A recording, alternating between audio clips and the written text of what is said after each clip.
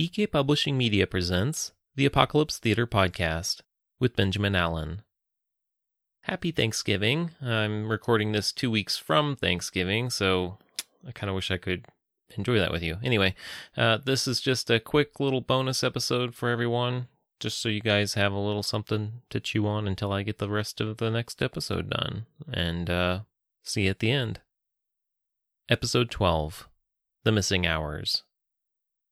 The morning of a bad day always feels like every other morning. A few details might be different. You're running late, the outfit you thought you were going to wear just won't work, the coffee grounds spilled everywhere in the freezer which takes extra long to clean for whatever reason. All of those things happen, and they might coincidentally happen on a day when the shit truly hits the fan.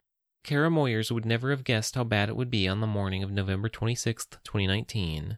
It was one of those mornings where it starts to rain when you leave your house and get into your car. It gets worse as you're driving, and then it's pretty much clear when you get to where you're going. All of these minor inconveniences plagued Kara as she sat in morning traffic with the windshield wipers streaking the raindrops across the yellow and red lights of the cars around her. She took a sip of coffee from her thermos and tasted the dregs of her coffee grounds, checking another box that she had failed to execute one of her morning rituals correctly. She was 22 years old but had 4 years of machine shop experience. She had perfected the art of soldering the inner workings of radiators at a shop on the edge of town. It was the North Texas Metroplex, so the edge of town meant the currently grassy no-man's land that stood between 5 other cities. This area was at the edge of Fort Worth between Arlington and Hearst. As Kara drove her 2011 white Toyota Camry with a big dent in the passenger door down Hanley-Etterville Drive toward the machine shop, she passed by fields that had been untamed, fields that would be covered and paved with strip malls, restaurants, and apartment complexes in the coming decades. For now it was fox and rabbit breeding grounds, the perfect level of empty to avoid suspicion, or even the occasional police officer. No one ventured out this way unless they were driving to or from Arlington and wanted to dodge the traffic buildup on 820. That, or you worked out here. Kara drove past her machine shop and pulled into the parking lot of a now-abandoned daycare. Little cowboys and cowgirls had gone under in the early 2000s. Kara's boss had offered to buy up the land, mostly so he could bulldoze the building and use the parking lot exclusively, but old Patrick Coates was sitting on it, probably waiting for the real estate area to crop up like corn before harvest season so he could cash in when the market was in his favor. That was probably a decade away from even being possible, but old man Coates wouldn't be moved. The front parking lot was large enough for a dozen cars and was considered public property by the city of Fort Worth, so she and a few other employees parked there to leave space at their work next door for customers. She got out of her car and went outside. The sun was shining through the eastern cloud cover as she hurried across the moist grass to the shop door. Kara was 5 minutes late, which wouldn't have been such a big deal except Mr. Clark told her not to be late again. To her good fortune, he hadn't arrived yet and none of the other employees disliked her enough to rat her out. She was in the clear. She dropped her things by her bench, a place she'd had to fight for amidst the sweaty, bumping forearms of the older workers who both scolded and taught her everything she knew. She hurriedly put her food away in the kitchen before getting on to work. For the next 4 hours, the building was full of solder and flux fumes. The windows were open and the ventilators were at full blast as she and a dozen others did the simple task of soldering new and old radiator parts together. It was dull work, but she was able to listen to music at her leisure. Using a flux bottle, Kara allowed the heat to guide the solder into the little nooks and crannies they were supposed to fill with liquid metal. She burned her fingers more than usual, and a spurt of solder scalded her wrist just past the cuff of her work glove. Dropping the flux bottle into her pocket, she hurried over to the wash tub to quench the wound quickly. It was one of those days. The lunch hour came, and everyone filed out to go to their respective corners or fast food joints. She overheard someone mention that Mr. Clark wouldn't be in that day, and she breathed a sigh of relief.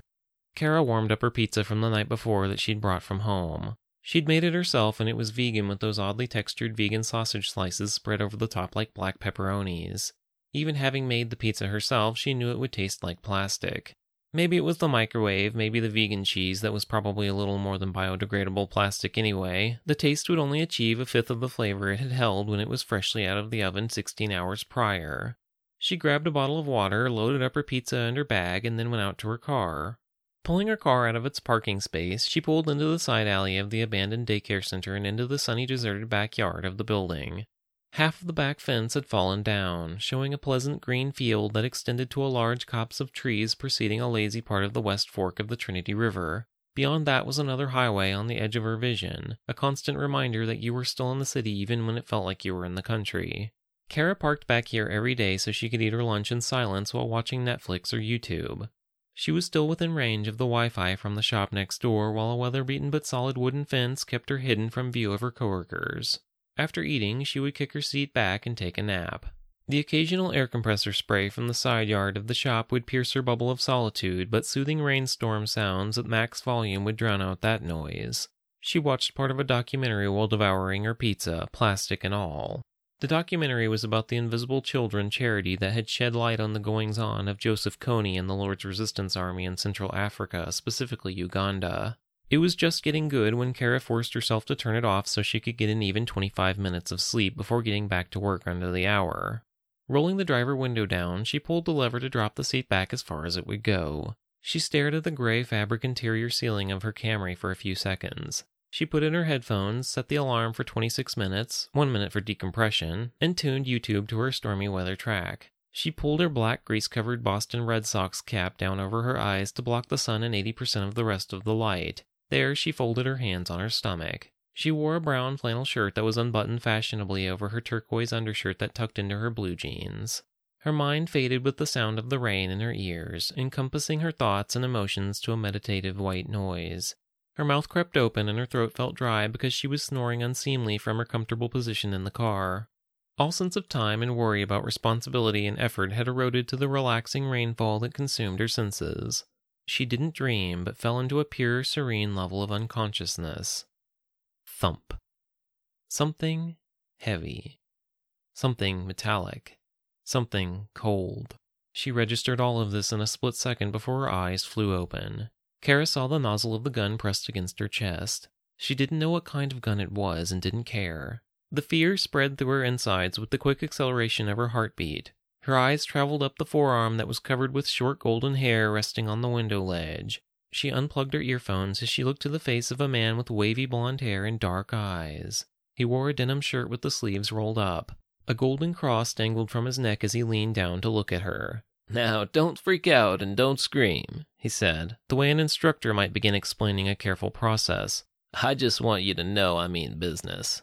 Kara was too stunned and horrified to speak. She had never faced down a direct threat with a firearm before. People think they know what to do when faced with this situation. Kara herself might have speculated how she would grab his arm and break it over the window ledge like they do in the movies, but she had no power to move or even speak at all whatsoever. The idea of taking action had deserted her so completely that at no point during the entire confrontation did it ever occur to her that she could. Instead of saying anything in her silence, the man slowly withdrew the pistol and held it at a relaxed position in his right hand. "See, we're cool, right? I just wanted to make sure you didn't start screaming at me." Privacy.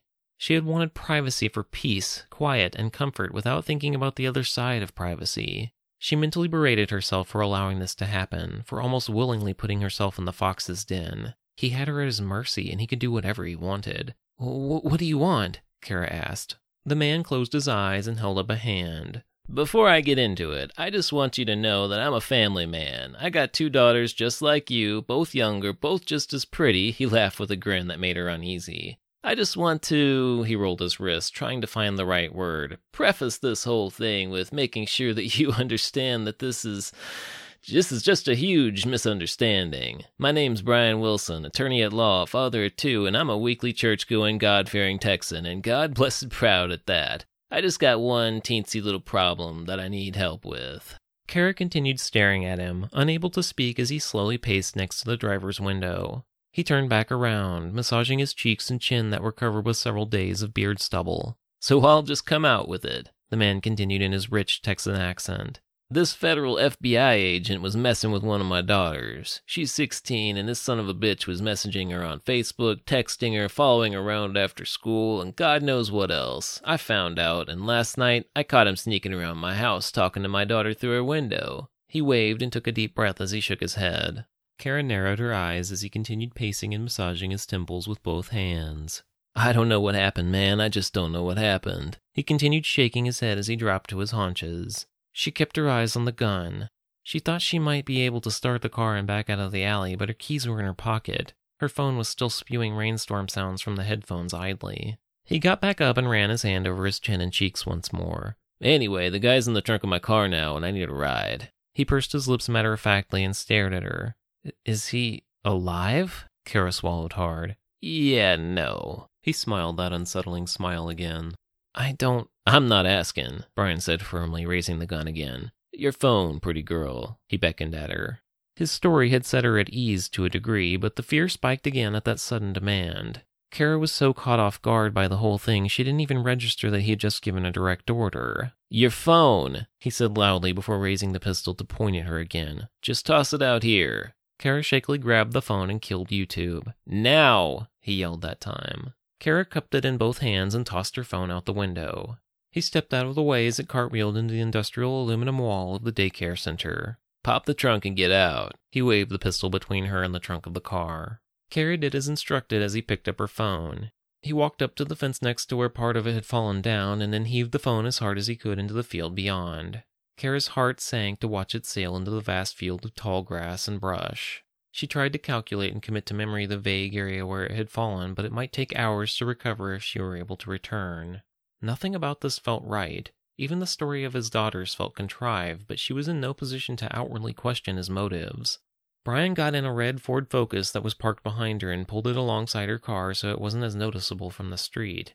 He popped the trunk of the vehicle to expose a pair of haphazardly folded loafers folded over the figure of a body within a tan carpet. Blood had stained through the carpet around the middle of the bodily form. Kara's face went white and all the strength left her as Brian got out and looked between her and the body.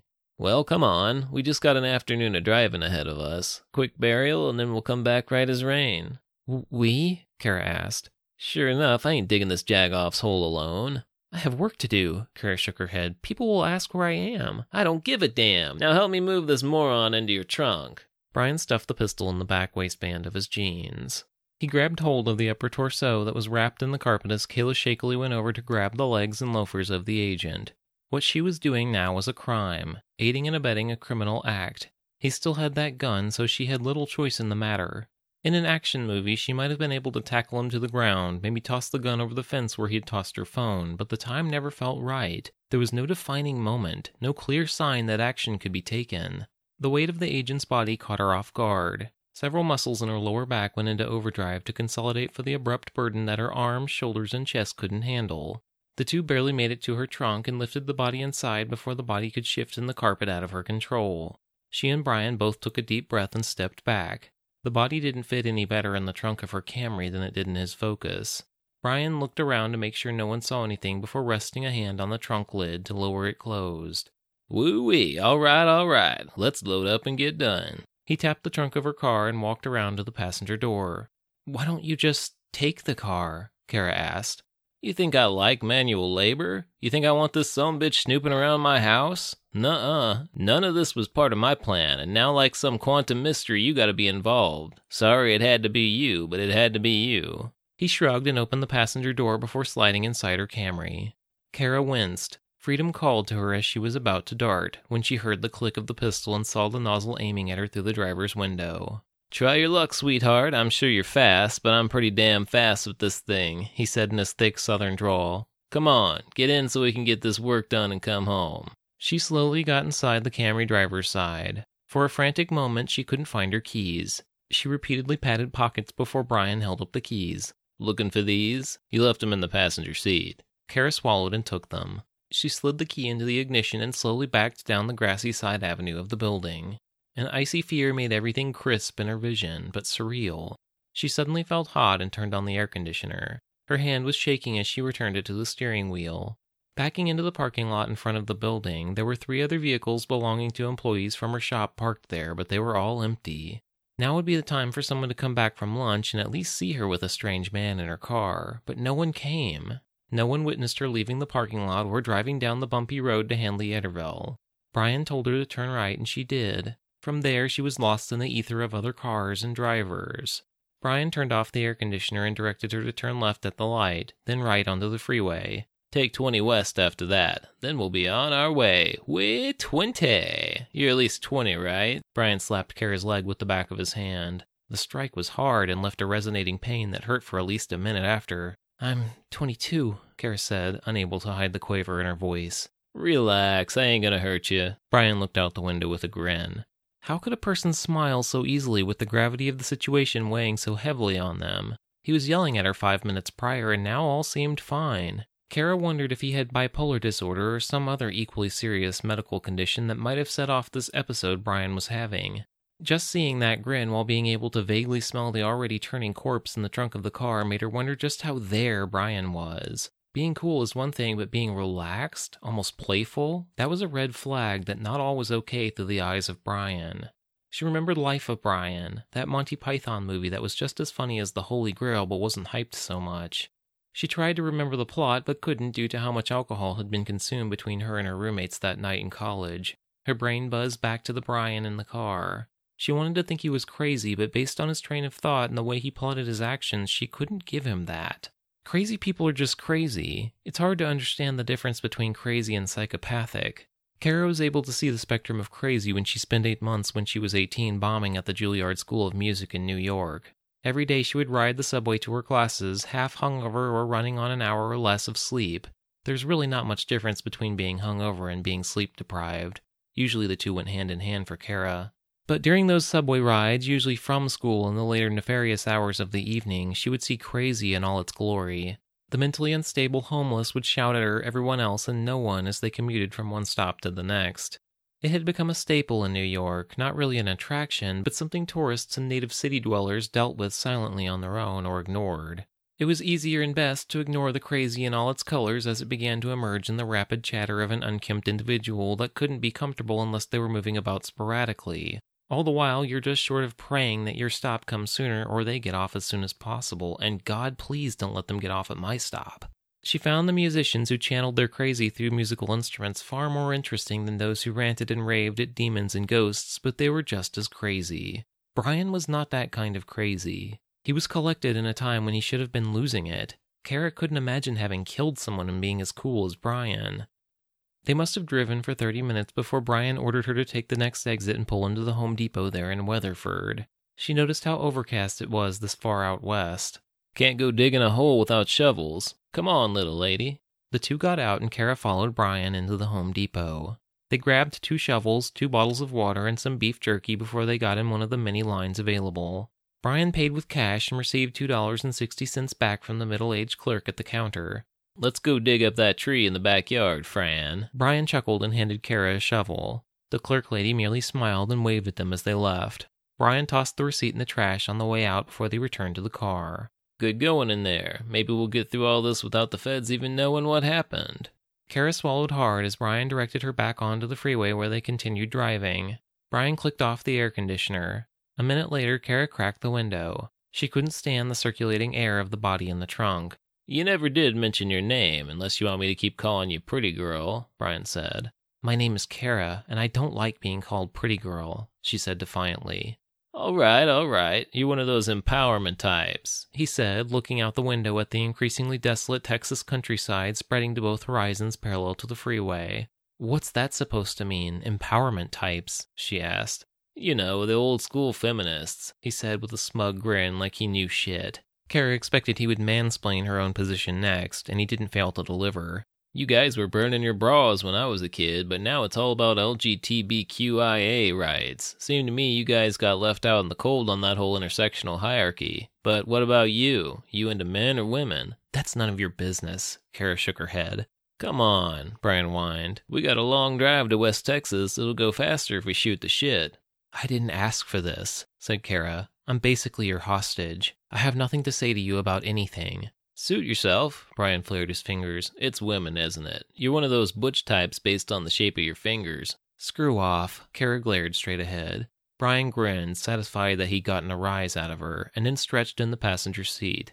Don't think I don't empathize. It's a crazy political environment we live in nowadays with the alt-right, alt-left, left-right, upside-down, and backwards fiasco that we're living through. I get it, he laughed. I'm not really in with the political stuff. I don't keep up with it, Kara said. You should. You newbies are the ones who'll be taking it in the tail in 20, 30 years from now. Brian shook his head. All this free healthcare, free college credit forgiveness bullshit is going to come back and bite you in the ass. I usually just watch Netflix. Kara rolled her shoulder, not wanting to get into a heated political debate with someone who basically had a gun on her. The sky overhead was growing dimmer as the clouds became grayer. Oh yeah? What kind of shows you like? Brian asked. All of it, Kara said. I think I've seen everything on Netflix. Wow, too bad there's no achievement for that, Brian remarked. You said you have 2 daughters. What are their names? Kara said, ignoring the dig he had made. Shannon and Josephine, he replied quickly, glancing at Kara. 15 and 17. I got no chance, right? I know the way you ladies run the world. He laughed again. What do you want to do after we finish burying this guy? Kara asked. Grab a burger, go home, sleep, I don't know. You got something in mind? No, I just have a thing this evening, said Kara. I don't really mind missing it, but my friends will wonder where I am. Don't worry, I'll have you back before 7 unless there's traffic, Brian said. They drove in silence for what felt like a long time. Kara occasionally looked over to see if Brian was sleeping, but he never was. It was eerie how quiet he could be for so long. She noticed signs for Putnam, Baird, and Clyde. Eventually their course would take them to Abilene, Odessa, and eventually to El Paso or anywhere in North New Mexico. They were somewhere in Cisco, Texas when Brian told her to exit onto the obscure exit of 330 ahead. She followed his instruction and went over the bridge south to a road that transformed into a dirt farm road. Leafless skeletal trees lined the road south beneath the darkened winter sky. It was 3:30 in the afternoon according to the clock on her dashboard. It felt more like 5 or 6. They drove past a trailer on their left. A large Ford truck sat out front with a boat hitched to its tail. They continued up the incline until Brian told her to slow down next to a large green gate on the side of the road. A sign reading "No Trespassing" was mounted upon the gate above the latch. Brian got out and unlocked and opened the gate with a key from his pocket. He waved her in and closed the gate after she had driven through the threshold to the field of nothing that spanned their view ahead. He got back into the passenger seat and told her to continue up the path. They drove until the dirt road curved, but Brian directed her to keep going. She drove around brush and rocks until Brian nodded. I think that's far enough, he said. Kara came to a stop in the middle of the empty field of Texas brush and killed the engine. The cloudy sky above seemed almost blood red in the afternoon, like something out of a vampire film. But this was worse than a vampire film. Kara already knew the likelihood of her escaping this field alive was very low. She was not stupid, plus she had watched countless true crime documentaries on Netflix. She already knew how this played out, but she also had a small edge that Brian didn't know about. Before turning onto the dirt road, Brian might have shot her if she hadn't complied with his every instruction. But out here in the no man's land of empty Texas, where no one could hear her scream, he wasn't going to shoot her. Whether this was his first abduction or his 20th, he had her where she was at his whim and mercy. How did she know that he wouldn't shoot her? Because he had brought her out here for a reason. He brought her out here to take her body from her, and then end her life. Granted, all of this was hypothesis, but Kara understood the hunger some men possessed, the control they needed to exert in order to exist for another week or month until the hunger took them again. They were like wolves, picking off the straggling sheep from the herd. Is that what had happened to her? Had she wandered to her own peaceful place, only to be snatched up like an unsuspecting sheep? The two got out of the Camry and opened the trunk of the car. They each took their side of the carpeted corpse and hoisted the body out onto the dusty ground. Kara grabbed both shovels and handed one to Brian. The air was soundless save for the cars echoing from the freeway far in the distance. Brian dropped the blade of the shovel into the ground and pried up the dirt. Kara followed his motion. The two began the hole that would bury an FBI agent that Kara didn't know. Maybe he had been spying on Brian's daughter, and maybe Brian had no intention of killing her. She could hope, but why wouldn't he? Wolves always took what they wanted. Brian had no reason to let her go. The metaphor of her circumstance morphed into that of the fox and the scorpion story. That tale where the fox ferries the scorpion across the river only for the scorpion to stab the fox halfway across. When the fox asks why, the scorpion shrugs and says, "I'm a scorpion. What did you expect?" Kara could ask why after all of this was over, but Brian could reliably shrug his shoulders and say, "I'm a man. What did you expect?" Kara felt a raindrop on her shoulder and then on her forehead as she shoveled dirt into the pile she had created alongside the hole she and Brian had dug so far. The two chucked dirt to both sides as it grew deeper and deeper. She took off her flannel shirt and wrapped it about her waist as she continued digging. Brian wiped his brow and threw his shovel before bending over to pick up a massive rock he had unearthed that was in their way. He grabbed his shovel again and moved more dirt. Half an hour later, after the rain had avoided them, settling on a persistent dewy drizzle instead, the hole was deep enough to stand in but not quite taller than the top of Kara's eye level. She was only 5 feet 9 inches tall, so the hole was nearing 6 feet. Kara felt a twinge of horror in her chest, the idea that she had just dug her own 6-foot deep grave. She was standing in it, looking at the dark clay earth. The only difference between her and a corpse was that she was still breathing. Nice, very nice. Brian took a deep breath and clambered up the makeshift incline he had dug to get out. Let's turn this guy into plant seed, bury him, and you and me are on our way. He held out his muddy hand and Kara took it. Brian hauled her out of the hole. They grabbed the body in the carpet and carried it a ways toward the pit they had dug. Kara thought the agent might be rousing from being knocked out as the body began to move, but he suddenly unraveled from the carpet and slipped to his side with his face craned awkwardly into the inner crook of his elbow. Hey, look at that, he's dabbing. Brian laughed before a sudden inhalation of spittle caused him to begin coughing profusely. He turned and went back to the Camry to grab a bottle of water. Kara dropped to her haunches over the body to roll him back into the carpet. That's when she saw his smartwatch. Around his fat, hairy wrist was a black smartwatch that flashed to life when Kara pulled his arm back. She thought it was odd because instead of a watch face or heart rate, whatever you would expect to see on a wrist-based device, she saw text. It disappeared before she could look at it again. Tapping the watch face a number of times, it illuminated once more to display a large text box that read, You were right, Harry. That asshole is RTK. Get out of there and get back ASAP. What you got there? Brian asked. Kara looked up to see him looking at her. Just noticed he had one of those cool smartwatches, Kara replied. Daggum. Brian stepped over his body to examine the watch. This damn interconnected webula world. Yeah, Kara laughed nervously, watching Brian read the text. A gust of heavy drizzle fanned between them, pushing Brian into a forward lean as he looked up at Kara over the watch. His eyes had gone dark. What's the verdict on whether this thing can be tracked? Brian asked, ignoring the message. Kara fought the strong urge to run, knowing that would give her up. She knew what RTK stood for, who the agents were referring to, and now she knew her true fate at the end of this. Brian was the RTK killer, a notorious rapist and murderer who had claimed at least 15 women. This FBI agent had figured him out, but got too close. Brian killed him, and here Brian was, enlisting Kara's help in cleaning up the mess. Throughout this entire event, Brian was keeping his monster caged. It was growling and raging under his skin, ready to rip free and dig in, but not yet, soon. Because he was in his early 40s, he wasn't young anymore. He'd been out of the game for a decade. RTK's last victim was in 2009, back when cellular smart devices weren't so easily trackable. Brian had seen the light years ago and decided to go dormant, go on a permanent hiatus from the hunt. It was too risky and he was too old to be taking risks. But here he was, taking a giant risk, one that had shown light on the twisted monster that curled beneath his exterior facade. He would probably be caught, maybe even tonight. The only problem was that Kara would be dead before then. She would be RTK's final victim, because that's what this was. Driving that Ford Focus with Henry's body stinking up the trunk, Brian searched for a ride that wouldn't expose his identity any further. He didn't know the feds were onto him, but with Henry sniffing out the tiniest scent he had left behind years prior, he had taken whatever precautions he could to avoid being flagged by any and all law enforcement. That's when he saw Kara go out to her car while he was driving by. He'd formulated a plan and waited for her to sleep. Once she did, it was all too easy from there.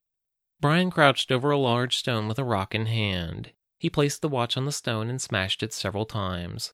Once the watch was definitely not working anymore, he got up and sighed, withdrawing the pistol from the waistband of his pants. He kept his back to her as the wind blew the tail of his denim shirt around his hip. He looked up to the cloudy twilight heavens. You know, I do have 2 daughters, he said. Married, got lots going for me. That's what makes this whole thing pretty unfortunate. A flicker of lightning crackled through the eastern sky behind him. Why don't we just, Kara swallowed hard, finish dumping this guy, grab a hamburger, and this'll just be our little secret? Brian nodded repeatedly until he wasn't nodding. He was shaking his head back and forth as he turned around and pointed the gun at her.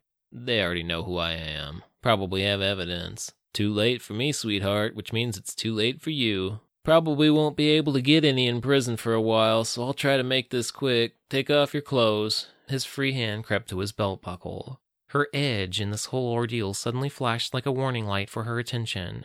Yeah, he was holding the gun on her, but he wasn't going to shoot her. She had known that ever since they entered the dusty, vacant Texas field. He was a sociopath, but not a psychopath. The difference was right here in the pudding. He hadn't shot her yet, and he wasn't going to shoot her because then she would be spoiled. It wasn't in the RTK play-by-play handbook. You didn't start with K because you couldn't R and T if the victim had been K'd. That was the only advantage she had out here, the knowledge that killing her would be the last thing he would do to her, and it was absolutely enough. Brian thumbed the hammer. I gave you an order. As he had been talking to her, Kara had kept her hands in her jacket pockets. It wasn't a thick jacket, not ideal apparel for digging a grave in the middle of the rain in November, but it was good enough for walking to and from the car at work. Her hand had become sweaty around the flux bottle that rested in her pocket. She'd forgotten about it until earlier while she was digging as it bounced around in her side with every motion. She hooked her thumb under the cap and prepared herself as she lowered her eyes and face to the ground. Kara made like she was about to take off her jacket when she rushed him. She looked down the barrel, terrified he would shoot, but knowing to do so would spoil his final victim. Flicking the lid off the flux bottle, she spilled half of it inside her jacket, but the other half, the half that mattered, sprayed with her thrust around Brian's outstretched arm into his eyes and nose. His immediate intake of breath sucked the acidic liquid into his nose and mouth as Kara tackled him over Henry's body. The two went soaring into the grave. Brian's back gave an audible pop as his back smashed into a crooked root under both his and her weight. He was still choking to breathe while grappling a fistful of Kara's turquoise undershirt and bra. Kara reached over him and grabbed the metal hilt of the shovel before Brian planted a fist into her stomach, punching all the air from her lungs. She coughed as Brian got both long-fingered hands around her throat and began to squeeze. She was still trying to draw breath that would not come, but could see his eyes were blister red from the searing flux that stained his snarling face. Somehow, as the corners of her vision started going black, Kara positioned the blade of the shovel on Brian's throat. It didn't do anything, but her only way to fight was to grab the glossy mud-covered shovel hilt and try to pull herself from his grip. She pulled like she was pulling one of the radiators onto her bench. She could feel her consciousness leaving her as she couldn't breathe, but kept prying at the edge of his and her pull. Finally, she felt relief that dissolved her heavy grasp upon reality in a weightless dream world. She was aware of responsibility, of the gnawing need to come back as soon as possible, but like a baby kitten, her subconscious bounded playfully through the infinite. The cracks of awareness began to seep through. Her fingers were blistered and the back of her neck hurt like it had never hurt before. The smell of feces and urine is what pushed her faster and faster back to the surface of reality, where Kara broke through and took a huge gasp of air like a swimmer that had gone far too long without breath. Sitting up, Kara saw that she was still lying on top of Brian in the hole the two had dug. It wasn't big enough for both of them to occupy. He was dead. The shovel lay awkwardly half cut into his throat. Blood bubbled from the base of his neck and soaked his denim collar beyond his blank, staring black eyes. A permanent pained expression filled his face as he died half decapitated and choking on his own blood as he tried to strangle her. Every slight motion felt doubly painful and heavy as Kara clambered against the muddy wall of the hole to drag herself out. She crawled several feet to get away from the rank smell of Brian's evacuated bowels and the slowly turning FBI agent that lay on the other side of the grave. As soon as she got far enough away from them, she collapsed and fell asleep until the rain picked up around a sudden cold front. Kara eventually found the strength to get back in her car and follow the tracks back to the road. She might have driven home except she didn't have enough gas. She called the police from the nearest gas station and was able to give them enough information to find where both Brian and the FBI agent were. She gave them her phone number but told them it might be a day or so before she'd be able to find the one Brian threw into the grass or get a replacement. The emergency officer made her stay on the line where she was so a police officer could get there to make a report. All she wanted to do was sleep, but she recounted the entire story at least 10 more times at the police station before she was finally able to leave. She didn't get home until 11 in the evening, where she crashed for the next 12 hours. 3 weeks after the event, Agent Henry Cornelius Barnes' partner, Agent Joseph Jackman, invited Kara out for a coffee or a beer, whichever she preferred. She opted for a beer. They met at a bar in Arlington where Agent Jackman pulled Kara into an unprecedented hug. When he pulled away, he apologized. "You have no idea how much time, money, and effort went into finding this guy, Kara," Jackman said as the waitress led them to an empty table at the back of the bar. "I can't tell you how glad I am that you made it out alive." "I knew he wouldn't kill me," Kara said. "You've said that multiple times on and off the record. I can't help but ask how you could possibly know that." She shook her head. "I figured if he wanted to, he would have done it long before we got out into the middle of nowhere. I didn't know he was RTK, not until after I saw your partner's message." Joseph held up a hand. "Do you mind if I record this conversation?" "Not at all," Kara shrugged. "Excellent." He opened the voice memo app on his phone and hit the big red record button. "Now I'm going to ask you some questions that the police probably didn't ask. Just answer as best as you can." Kara answered his questions to the best of her ability. He asked things like which direction the wind was blowing from, precise time confirmations, and specific details about what she could remember Brian saying. She found that she couldn't recall much beyond his southern accent, nothing helpful, so she thought. He questioned her for at least 45 minutes before he was satisfied. "Thanks for clarifying," he said. "There are a number of victims' families that would like to meet you." Really? Kara felt a little uncomfortable at the prospect of this at first. Yes, most of Brian's victims were young women between the ages of 15 and 30. Some of them were mothers, some of them had boyfriends or husbands. Those are the long-term victims in all this, and rarely do those kinds of victims get the closure of knowing or meeting the person who ended the life of the monster who will never be able to take another innocent life. You're a hero, Kara. He raised his almost empty glass to her before finishing off its contents. Kara shrugged and gave a small smile. I guess when you put it like that.